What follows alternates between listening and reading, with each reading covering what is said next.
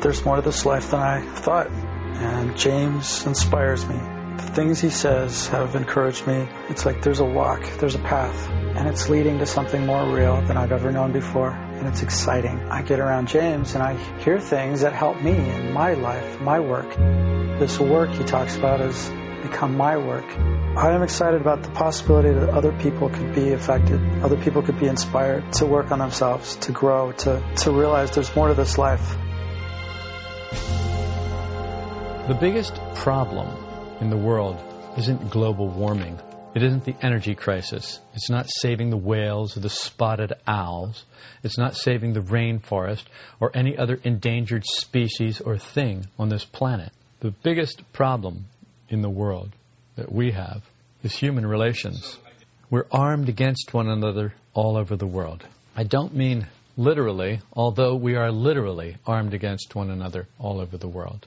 People carry guns. When I was in Macedonia, it was funny. They said Macedonians don't really have a lot of guns. And it's true. I didn't see armed people. I don't think the police had guns. I don't remember seeing guns there. And I've been to countries where school teachers carried guns. If they were out with the children on a field trip, they had Uzis. Everywhere you went, there were guns. If you got on a bus, everybody was armed. That was in the Middle East. When I was in Central America, everywhere you went, there were people with shotguns and weapons everywhere.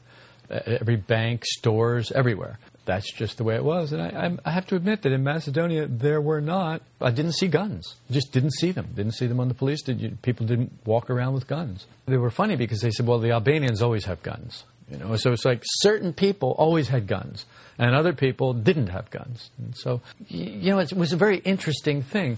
Americans, and they look at Americans like gun-toting cowboys. And there's a reason for that. We're very gun-conscious people in this country, for whatever reason. I'm not here to talk about that specifically.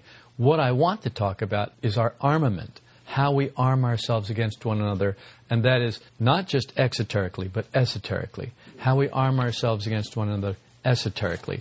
That's really what I want to talk about. We are armed against one another all over the world, from children to adults. We are all armed. Disarmament is not a physical act. Disarmament isn't something that has to happen outside. It's not like getting rid of nuclear weapons or getting rid of this or getting rid of that. It has nothing to do with that. It's not about banning guns. It's not about guns are bad and we should ban guns.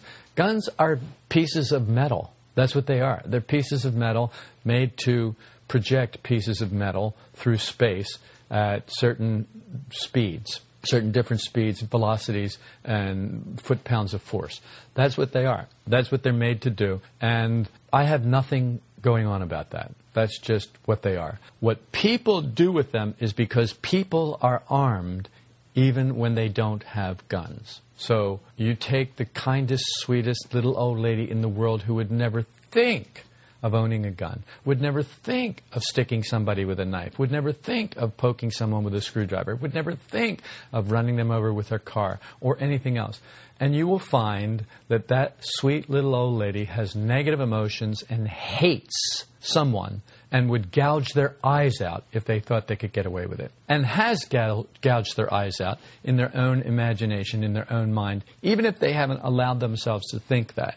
They have somehow blinded the person. They have somehow hurt the person internally because we are armed against one another. Human history is violent. I don't think anyone could disagree with this who even takes a glance at human history. We kill each other. That's the bottom line with us. We kill each other. Scientific progress is dependent upon war and its side effects. You look at progress. Let's talk about progress. Who really funds progress? Governments. Why do they fund progress? Because they want to find a weapon that they can use against their enemies. That's why they fund progress.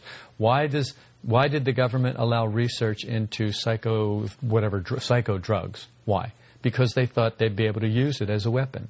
Why did they fund Boeing and all these other McDonnell Douglas and all these other aircraft companies? Why? For bombers, for jet fighters. Why? For weapons.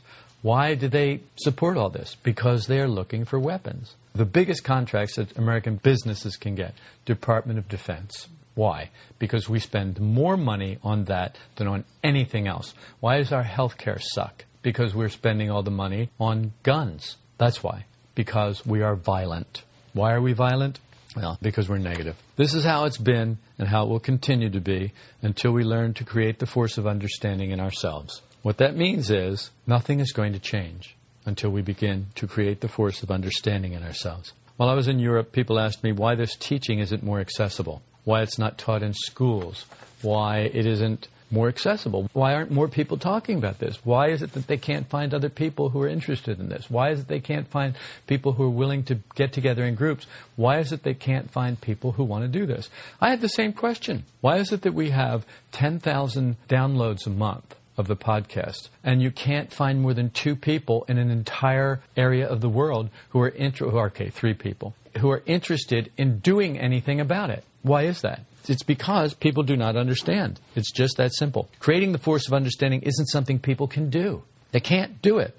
Only individuals can create the force of understanding in themselves. And they can't create the force of understanding in anyone else. They can only create it in themselves. I cannot create the force of understanding in you. Although you blame it on me, you try to make me do it, there are people all day long who try to blame their understanding or their lack of understanding on me. Well, if you explained it better, then I could understand it. No, that's not true. If you understood it, then you could understand it. If you could create the force of understanding inside of yourself, then you would understand it. Until you can create the force of understanding inside of yourself, I can talk until I'm blue in the face. You will not understand it. There's no way to get around this. You must have the substance inside of you. You must have the catalyst inside of you to make these words understandable. These words are not understandable. They're incomprehensible unless you have understanding. How do you get understanding?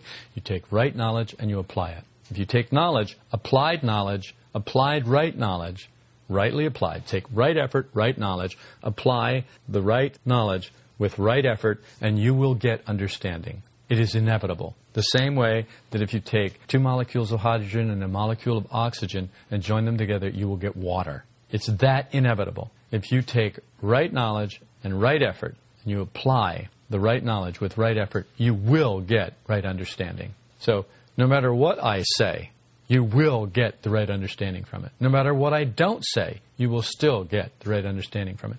Gurdjieff said something that I think is very important. Don't pay so much attention to the words. Try and get the meaning behind the words. There's only one way to do that.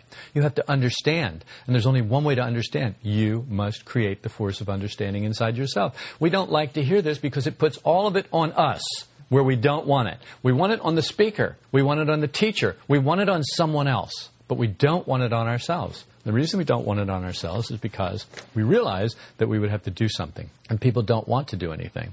So why it's not taught in schools, why it isn't more accessible, is because people don't want it. It's just that simple.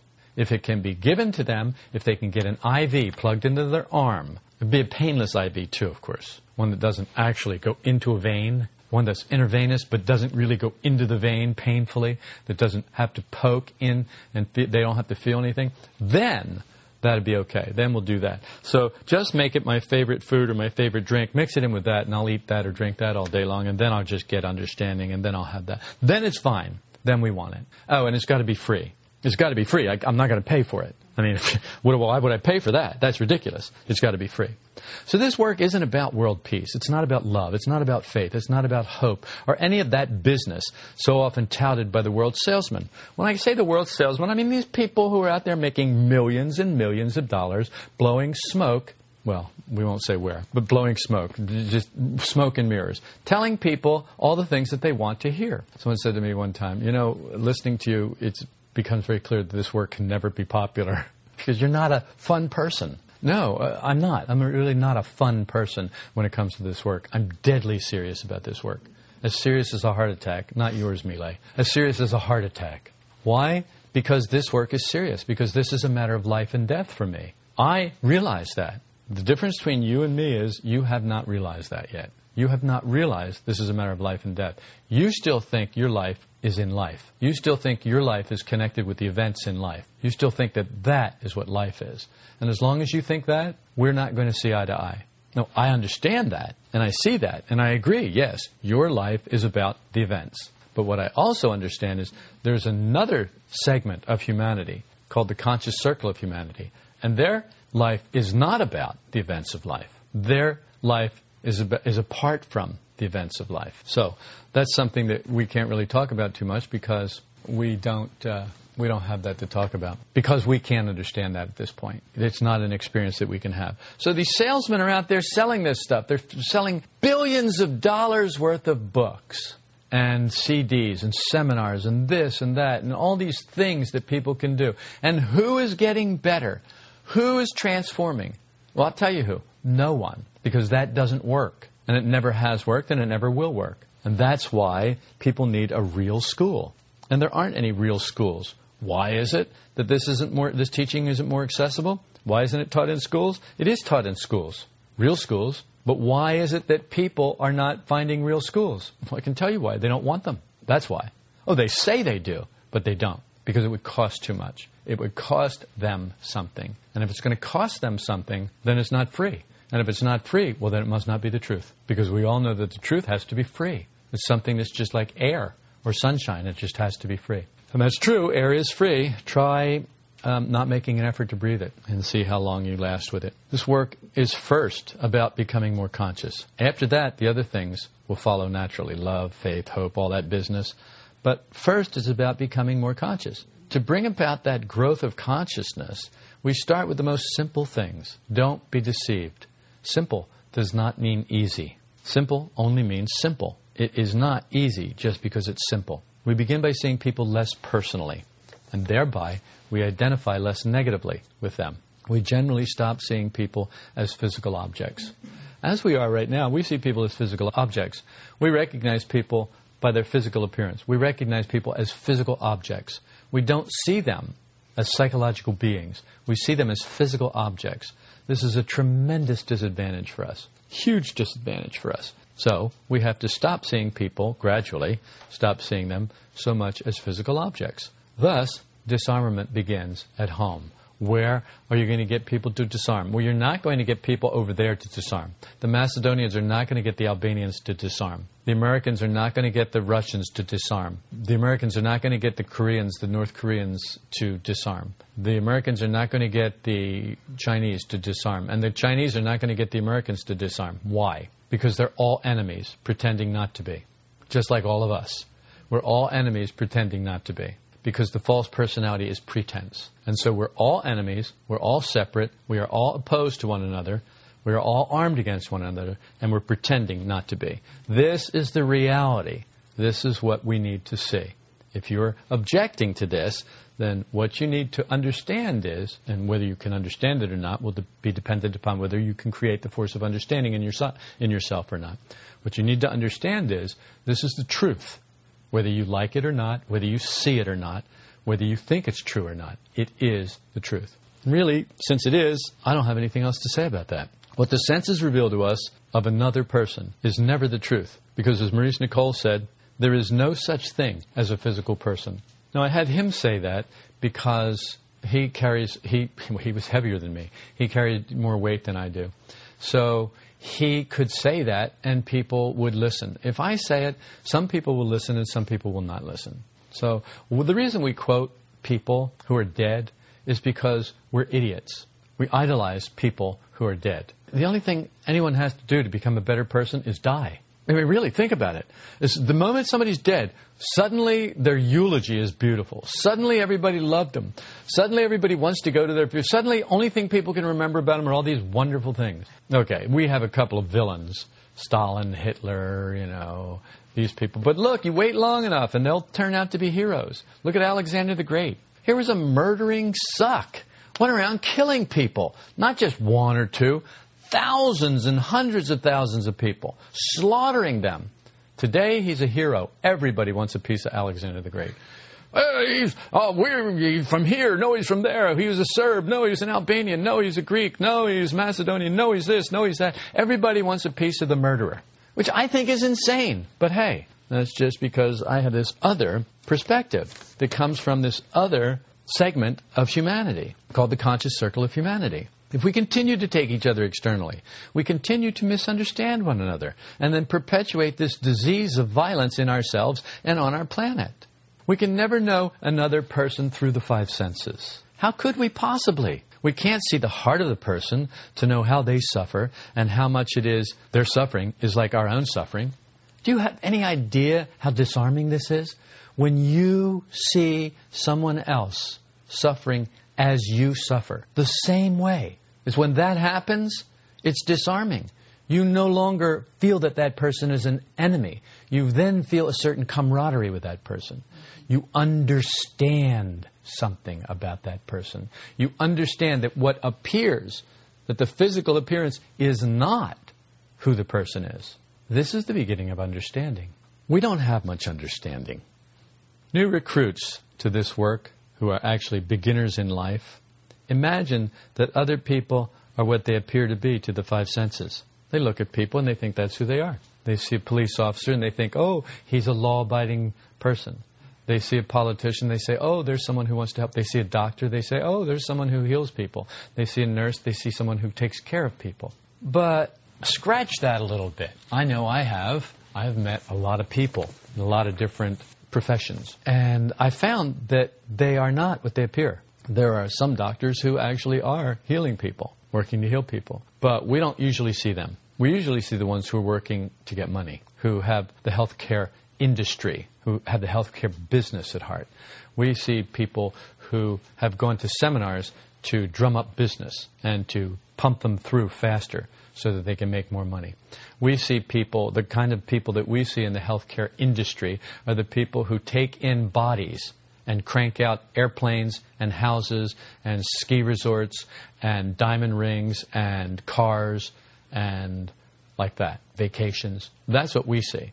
Now, if there are people in that industry listening and they're offended, then I'd say try and work on creating the force of understanding in yourself. And if you can do that, perhaps you'll be able to see what it is your false personality has gotten you into. And if you can see what it is your false personality has gotten you into, there comes a time when you actually can stop doing that. Now, maybe not all at once, but you can stop a little bit at a time. But you have to see it first, or you're never going to stop it. So people, the beginners, the recruits, the beginners in life, the new recruits to this work, they think others are happy while they themselves are not happy. It's just an amazing thing how we do this. We look at somebody else and we say, if I had what they had, Patty always gets it. Why do you sit in front of me?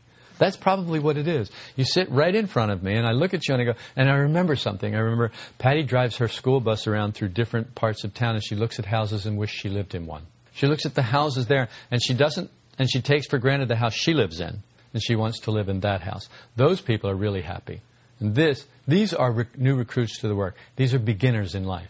Well, how can you be, how old are you? How can you be 55 and be a beginner in life? How can you be 55 and be a new recruit in life? Well, it's very simple, actually. It's very simple. The way we do it is we just don't apply ourselves, and we keep on not applying ourselves.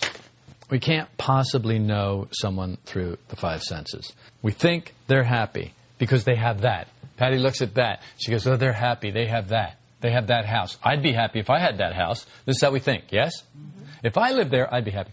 You see the other day I heard this car coming down the road. And I look, and it's a Ferrari. Really loud. I hadn't heard a Ferrari that loud before. It was really loud. Anyway, I heard this Ferrari, and I look over, and there's this... And I thought, wow, that's a cool car. That's a nice car. If I had that car, I could be happy. That guy's probably not as happy as I could be if I had that car. You know, that's another thing. Of course, that didn't last long. I looked at that, and I started to laugh. I thought, this is really funny. You know, this thing is funny. You see, the deal is that this thing thought that. I didn't think that. This thing thought that. This thing looked at that and basically coveted, because that's what that thing does. So we look at these things in life and we think, well, they're happy, but I'm not happy. This work aims at educating us to what life really is. Nothing like what we thought it was, what the false personality suggests it is. Nothing. This is the hardest thing for us. We start to find out that life isn't what we thought it was, that all of the things that we've been working for and learning and working on, that all of those things are about as useless can be. Why? Why is because we are not that thing that is transmitting that information to us. That thing that is transmitting that false information to us is our false personality. It's transmitting false information through the five senses, And we're not seeing what life is really about, which is beyond the five senses. This is why we're so confused. Life is an illusion that people follow under mass hypnosis without ever questioning the great illusion. The majority of people go through life and never even question, is this really what it's all about? They just imagine there isn't anything else, or whatever else there is so far beyond them that it's ridiculous to even talk about it. Well, why bother even talking about it? It's absurd, because it just can't be done. And this is what happens to people who get into this work. They start to find out the truth, and they get discouraged and depressed and despondent. Oh, I'll never make it, blah, blah, blah, blah, blah. They work for results, and then they feel like they're never going to make it. And, of course, they're never going to make it. That's exactly right. Because life is an illusion that people follow under mass hypnosis without ever questioning this great illusion. Slowly, the work teaches us those people are just like us. What people? Those people. Well, what people? Those people, the ones who we think are not like us. What the work teaches us is that they are just like us. No! I'm a good person, they're bad people. I'm an honest person, they're thieves. I tell the truth, they lie. I do this, they do that. No, the work teaches us something else. So why is it that this work isn't more accessible? Why is it that it's not taught in schools? Well, because no one would listen. Because no one wants that. Because the self-love will not allow it. So what we find is that those people are full of doubts, they're full of frustration, they're full of troubles, they have vices and weaknesses, just like us. But I don't have any of that. Right. You don't have any of that because you're not aware, because you are dark to yourself, because you are unconscious to yourself, because you are asleep to yourself. You are not aware of those things in you. And this is why we start with self-observation in this work. Self-observation shows us our false personality is not really us at all. When we finally see this and accept it, the door opens to see others in the same light. We begin to disarm ourselves. Maurice Nicoll said, 2 people in the work should never take each other externally as 2 physical objects. Well, for a long time, this is just a saying for us. For a long, long time, we just say this. We don't take each other as physical objects. We just talk about that. The truth is that we take each other as physical objects all the time. You walk into a room and you recognize the physical objects, and instantly you have old associations that come up. Instantly you have all these sensations, all these feelings, all these thoughts that have to do with that physical object. You see it any other way, there's a reason for that, but I'm not going to tell you the reason for that. You'll have to work it out yourself. So when we finally do this, we finally see others in the same light. We begin to disarm ourselves. Only when we've worked on ourselves and accepted into consciousness our weaknesses, our fears, our doubts, lacks, and inadequacies can we really see another in a work sense. We're not going to see people in a work sense until we begin to see ourselves in a work sense. I got an email, I was talking to somebody, and they said, yeah, the false personality this and the false personality that. And isn't there anything real in the false personality? Is it all false? And I think, God, are you that much of an idiot? What do you think false means? It means not real. It's the whole thing is gone. It is false. Oh, but we want to save it like we want to save the whales. We want to save it like we want to save the environment. We want to save it like we want to save the spotted owl. We want to save it. We want to save everything. Why? Because we don't like reality. We don't like accepting the truth. That's why. And when we don't like accepting the truth, what we have left is illusion. What we have left is imagination. And we like that a lot. So we'll work with that for a long time. When we're more conscious of ourselves through self-observation, we find others are more like us than unlike us. This is the main thing. People are more like us than they are unlike us. We nitpick these minor differences and make mountains out of molehills. The truth is, people are more like us than they are unlike us. Even people who appear to be, as physical objects, totally different, they're more like us than they are unlike us. This is one of the things that we begin to find through self-observation. The force of understanding is then created in us, and we are less negative, less violent. When we become more conscious of ourselves, we change our position to ourselves. So because we see things physically, it's a good idea to see that we have a certain position, that we view ourselves from a certain position. It's just like people now are sitting in the chairs they sit in, or they're sitting where they sit every week. Why is that? Because you have a certain position, and that's your position. And so that's the position you take. You'll find you have a certain parking position. You have all kinds of positions in life. Physical spaces, because you think you're a physical being, you have all these physical spaces that reinforce this idea that you're a physical being. So you have all these physical things that you do to reinforce that you're a physical being. The fact is that that is a small part of you. In fact, it is the smallest, densest part of you. The real you is much less visible. The real you is much finer, much less dense. It's not as thick and heavy. Your thought life is much finer than your physical life. Your emotional life is much finer than your physical life. And your emotional life and your mental life are very heavy compared to what they could be. But still, even as heavy as they are, even when you're grossly negative, even when you're in the dark intellectually, it's still not as heavy as your physicalness. We stand behind the facade of our false personality where we can see it in front of us. The problem with us is that our false personality now is behind us, and it's pushing us. It's like it has a hand in our back, and it's like we're puppets, and it's making us do this or making us do that, and we don't know it. But if we can get behind it, then we can see the false personality out in front of us. Then it's an entirely different matter. We change our position to ourselves. Do you see what I mean? You change where you stand when you look at yourself. This is what self-observation is really about. It's about changing your perspective, where you stand when you look at yourself. So you start to see things that you never saw before. If you were standing behind yourself, would you recognize yourself? The answer to that is no, mostly not.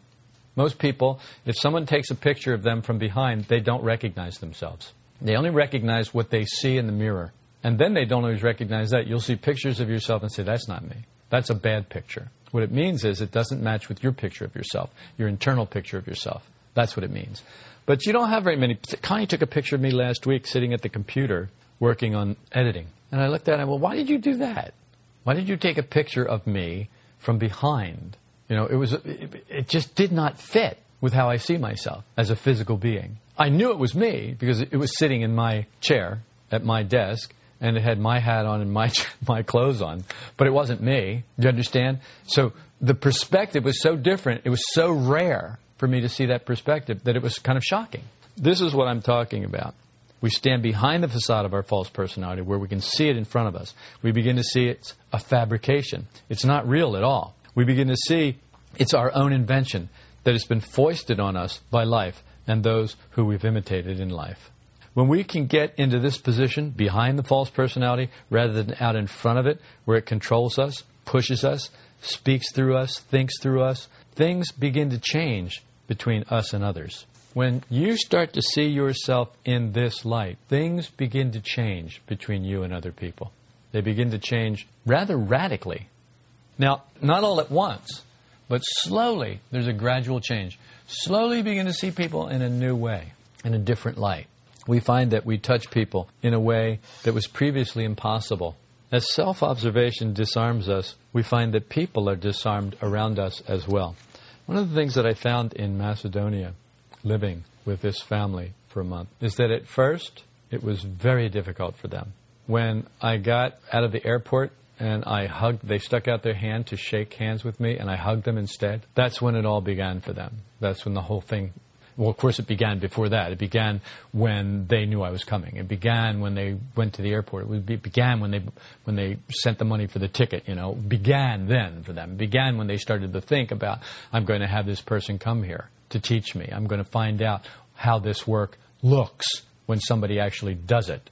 I'm going to find out if somebody can actually do it, and if they can do it in a real-life situation, what does it look like? How do they do it? That's how I want to learn. This is exactly what Gurdjieff did, exactly what Ouspensky did, exactly what Nicole did. This was not just podcast. They lived together. These people came and lived together. That's how it worked. They worked together. They rubbed up against each other, and they applied the ideas as the lubricant and the salve that comes from rasping up against each other. Because that's what we do when we get together.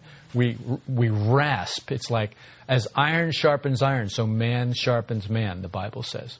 I hate it when I say that. The Bible says. People go crazy when they hear that. The Bible says. Esoteric writings say.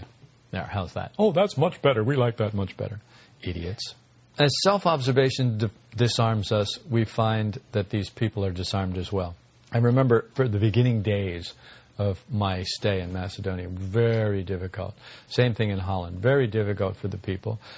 Everything was so different for them. Everything was so different. I mean, here's this person who is doing these things that they're not doing. Here's this person who's doing them right out in public. You know, and it was like, and they're looking for everything. They're looking for everything. How does he take this? How does he do that? What does he do about this? What does he do about that? They're studying everything from a critical perspective. Not from an, oh boy, I want to learn this, but from a critical perspective. Trying to find out what's wrong. Not trying to find out what's right. Always trying to find out what's wrong.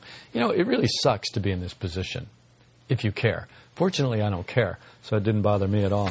The first step in seeing through ourselves and acknowledging, the first step is seeing through ourselves and acknowledging what we see through the light of consciousness. Acknowledging doesn't mean judging, condemning, being depressed or elated by what is revealed. If we're doing that, that's not it. That's not how it works. If we're doing that, we're not doing the work. If we're judging what we see, if we're condemning what we see, if we're getting depressed about it, or if we're getting excited about it. Look, either side of the pendulum, it's the same thing. If you're happy, happy, happy, or if you're oh, boo-hoo, it's the exact same thing. It's precisely the same. It's just two sides of the pendulum. It's just this and that, up and down, in and out, hot and cold. We're trying to have something else. It's called conscious. You can be consciously depressed. You can be consciously happy. It's not as easy. When you're consciously depressed, you're not nearly as depressed. You're just having sensations. That's all. You're just having you're just noticing physical sensations, you're noticing thoughts, and you're noticing feelings. That's all. And you are not affected by them. But you notice them, as if you were watching some bag lady in the street, or somebody pushing a shopping cart, or somebody driving a car and talking on their cell phone. Oh, okay, maybe that's a bad example. Someone driving their car and talking on their cell phone, I'm sure you have some feelings about that. You can't see that as an interesting stranger. You see that as an idiot stranger who should get off the phone and drive, right? Unless, of course, you're the one on the phone, then you have a reason for it. Yes. Then it's okay because, well, you didn't have any choice. But they are just socially talking, and that's wrong. But you, it's really an important business thing. And so that's right. And this is what I mean. We have to see that people are more like us than they are not like us. So, what does it look like? Acknowledging doesn't mean judging, condemning, being depressed or elated by what is revealed. It's a simple acknowledgement. This is a cup, this is a table, this is a computer, these are glasses, this is that. That's all. It's just a simple acknowledgement. It's not like, oh, these are good glasses, oh, these are bad glasses, oh, this is a good cup, oh, this is my favorite cup. It's not that at all. It's just, this is a cup, this is a table. That's a simple acknowledgement. This is what we need to be doing with ourselves. If you're not doing that with yourself, you're not observing yourself properly. The realm of the miraculous is just ahead of us now. When we calmly, peacefully acknowledge our own foibles, our own lacks and flaws, you like that word, foibles? And character defects, we disarm ourselves. This is when others disarm. People don't put down their arms until you put yours down. It's a Mexican standoff if everybody's waiting for somebody else to put down their weapon first. It's not how it works. You must disarm yourself first. This gives them the opportunity to drop their own facade of false personality. This gives them a more secure feeling and the freedom of ease around us. Will it happen with everyone? Of course not. Of course not. Some people will live in fear until they screw the lid down on their coffin. For those people, there's no possibility of development. And that's the way that is. You simply accept it. We have generated the force of understanding in ourselves and given others a jump start in the same direction. You generate the force of understanding inside of yourself, and I promise you people will behave differently towards you. And you can prove this. There are people who go out in public, and they're friendly and happy and cheerful, and they talk to people, and people respond differently. Now, you know people like this. If you're not a person like this, you know people like this, and you probably enjoy going places with them. Curtis always used to, I don't know if he does anymore, he used to enjoy going places with me because I engage everyone. And I engage them in a happy way. I tell them, I see something about them that I like, and I tell them. People glow when you do that. It creates the force of understanding, not only in myself, but also gives them a jump start, too, in the same direction. This is what the work of esotericism will do in us if we allow it a place in us. if we'll learn to obey it and make right efforts. The big problem is we have to learn to obey it, and we're not very good on obeying. But you've got to start somewhere. Find something that's worth obeying, and then serve it. Often the practical application of these ideas sounds like it's going to be easy. The ideas sound great.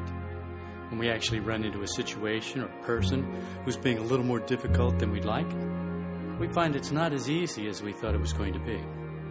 If you've hit a snag with some aspect of this work and its practical application in your everyday life, I invite you to write James at solidrockvista.com. Sometimes a fresh perspective is all it takes to get us back on the right track.